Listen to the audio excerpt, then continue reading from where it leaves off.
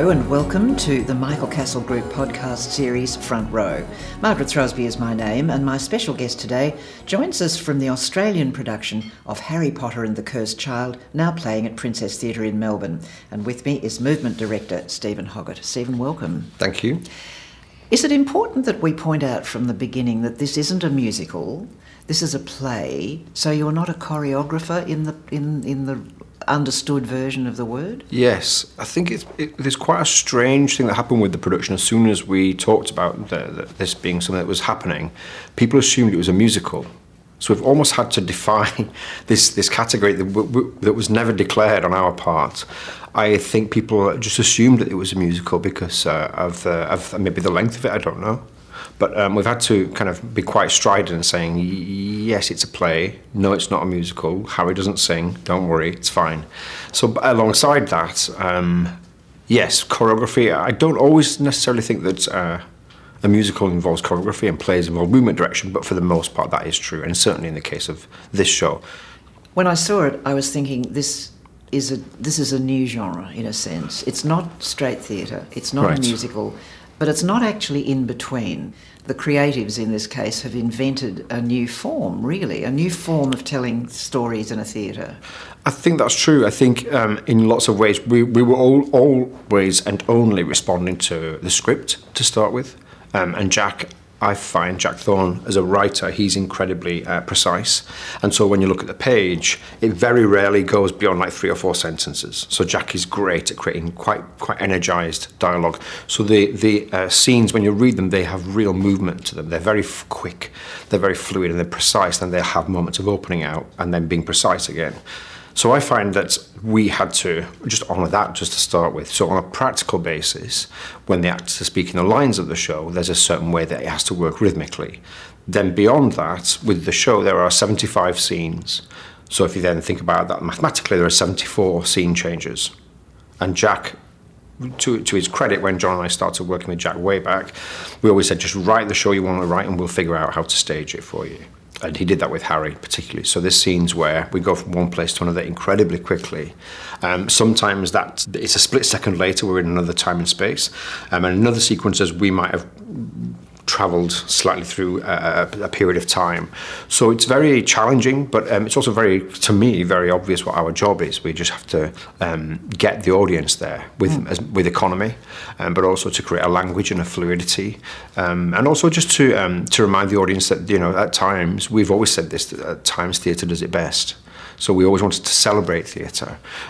So we didn't want it to be, a huge show full of CGI or big flying effects, and it was actually about actors on stage, and at times you don't quite know how that happened, and that's how we wanted it. At what point were you brought into the picture? I was in a technical rehearsal for a production on Broadway. I worked on a production of Rocky, and it was very cold and it was very dark, and we were very tired.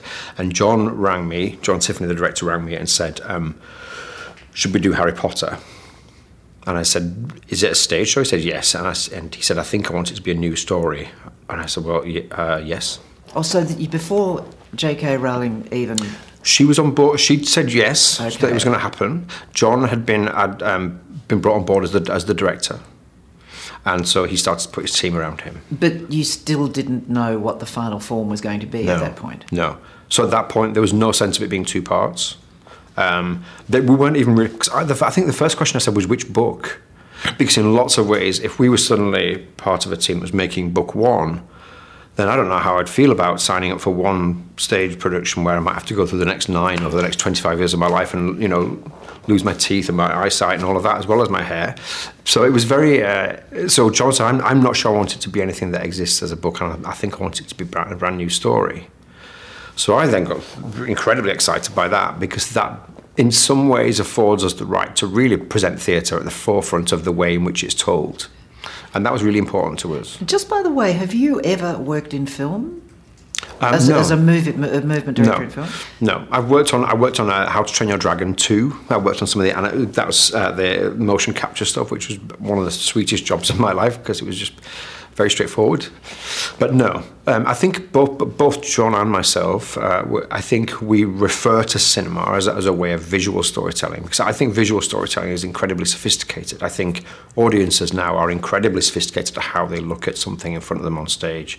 I also think in the era of Dancing with the Stars and Strictly Come Dancing, that's the UK one, I think audiences also are very smart about how choreography works these days, much more than, say, 10 years ago. So I think if you're going to treat an audience respectfully, then you are going to be intelligent about how movements and visuals are created and how they move narrative forward, because an audience, they do understand that language much better now. Yeah.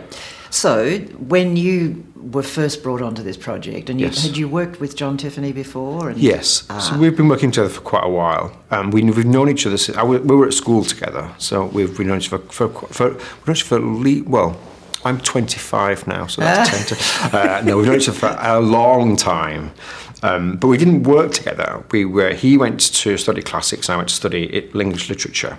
So both of us came to theatre from quite a kind of a left field approach, and he was working at the Traverse Theatre in Scotland, and I formed a physical theatre company. So we were both doing our own separate things. So were you ever a choreographer per se, of dance? No, I didn't. No, not as I'm an English graduate. I studied English literature, and then when I was at university, not knowing what I was going to do with my career, I went to see a production by a physical theatre company, and I think it was the second piece of professional theatre I'd ever seen in my life. I was 20 years old, and it was one of those, and it's a cliche, it's a massive cliche, but I sat in front of this production and I knew everything about how it was operating.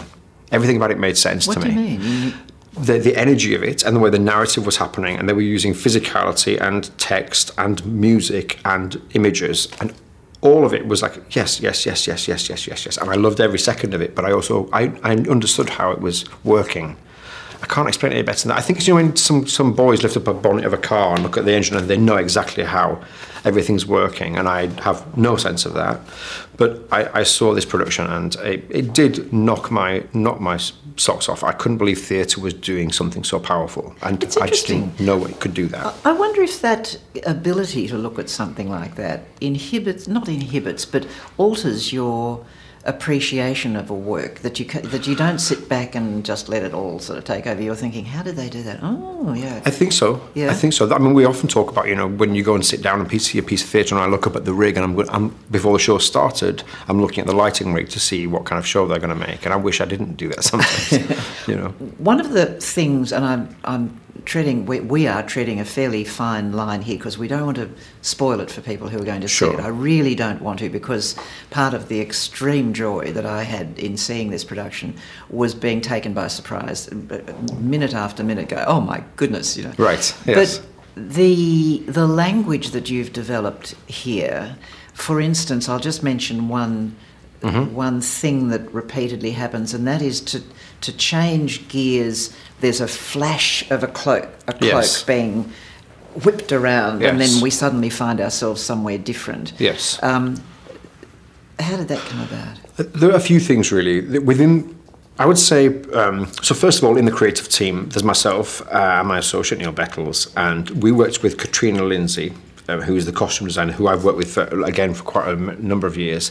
And we just developed the cloaks over months. We did 2 years of workshops. Now, what was odd was that the cloaks didn't actually arrive until we were in the theatre, in the tech, which was really nerve-wracking. But because we talked about and played with some ideas in the rehearsal room, we set and choreographed the show without actually having the cloaks in the room, because I knew what they would be able to do, because I knew that Katrina had devised certain ideas and she wanted a certain look and a feel.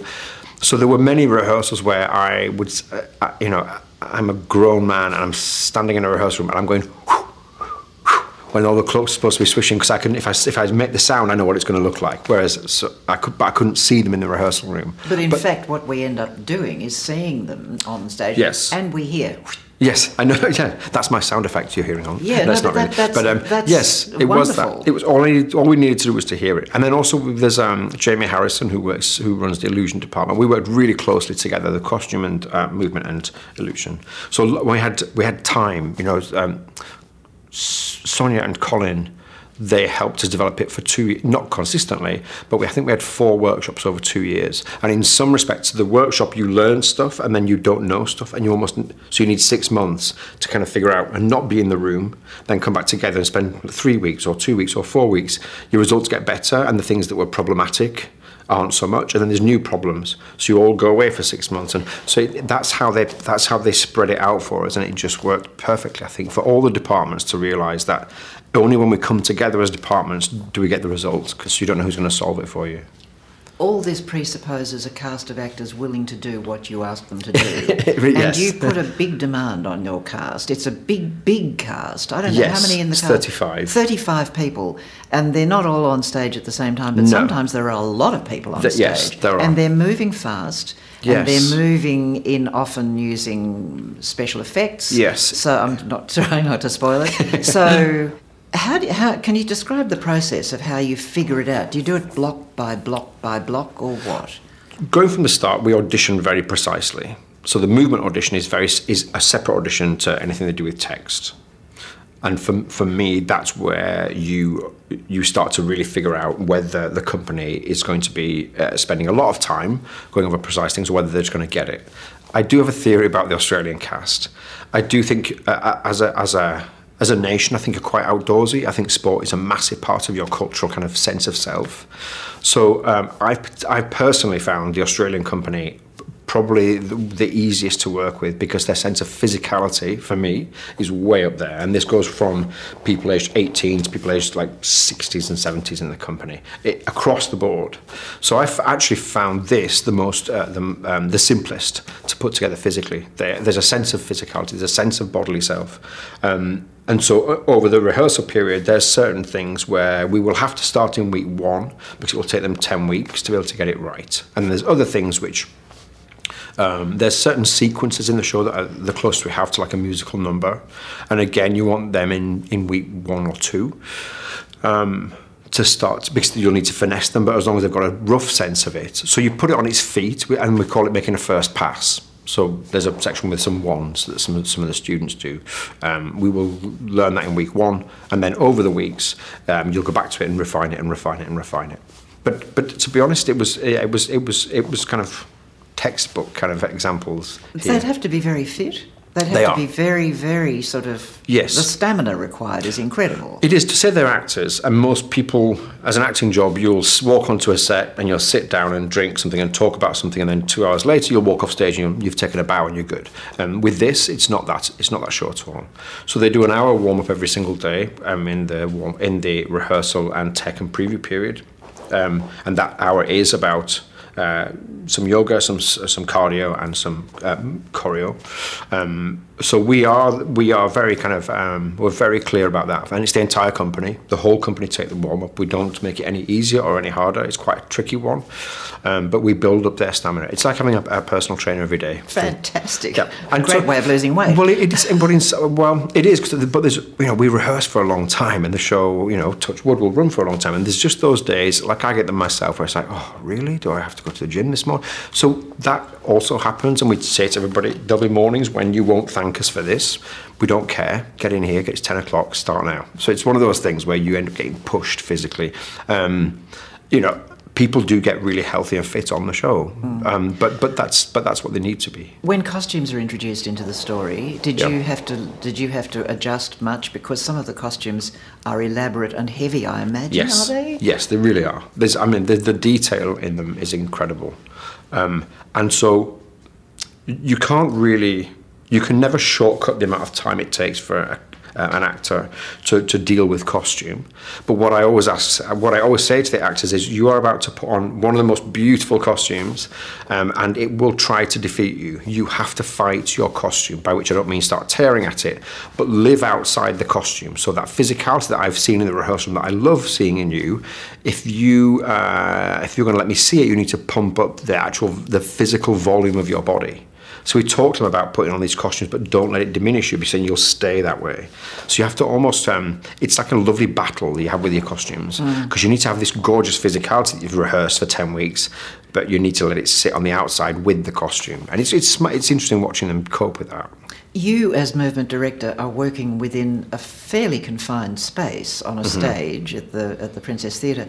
Unlike on film, where you can spread out and have 200 kilometres between things. So, was that in any ways inhibiting? I don't think so. I think I like parameters very much. And when we were talking about the design for the show, Christine Jones, who I've worked with a number of times now, we were talking about if we just have elements, so it means that you have to be, you have to then be resourceful.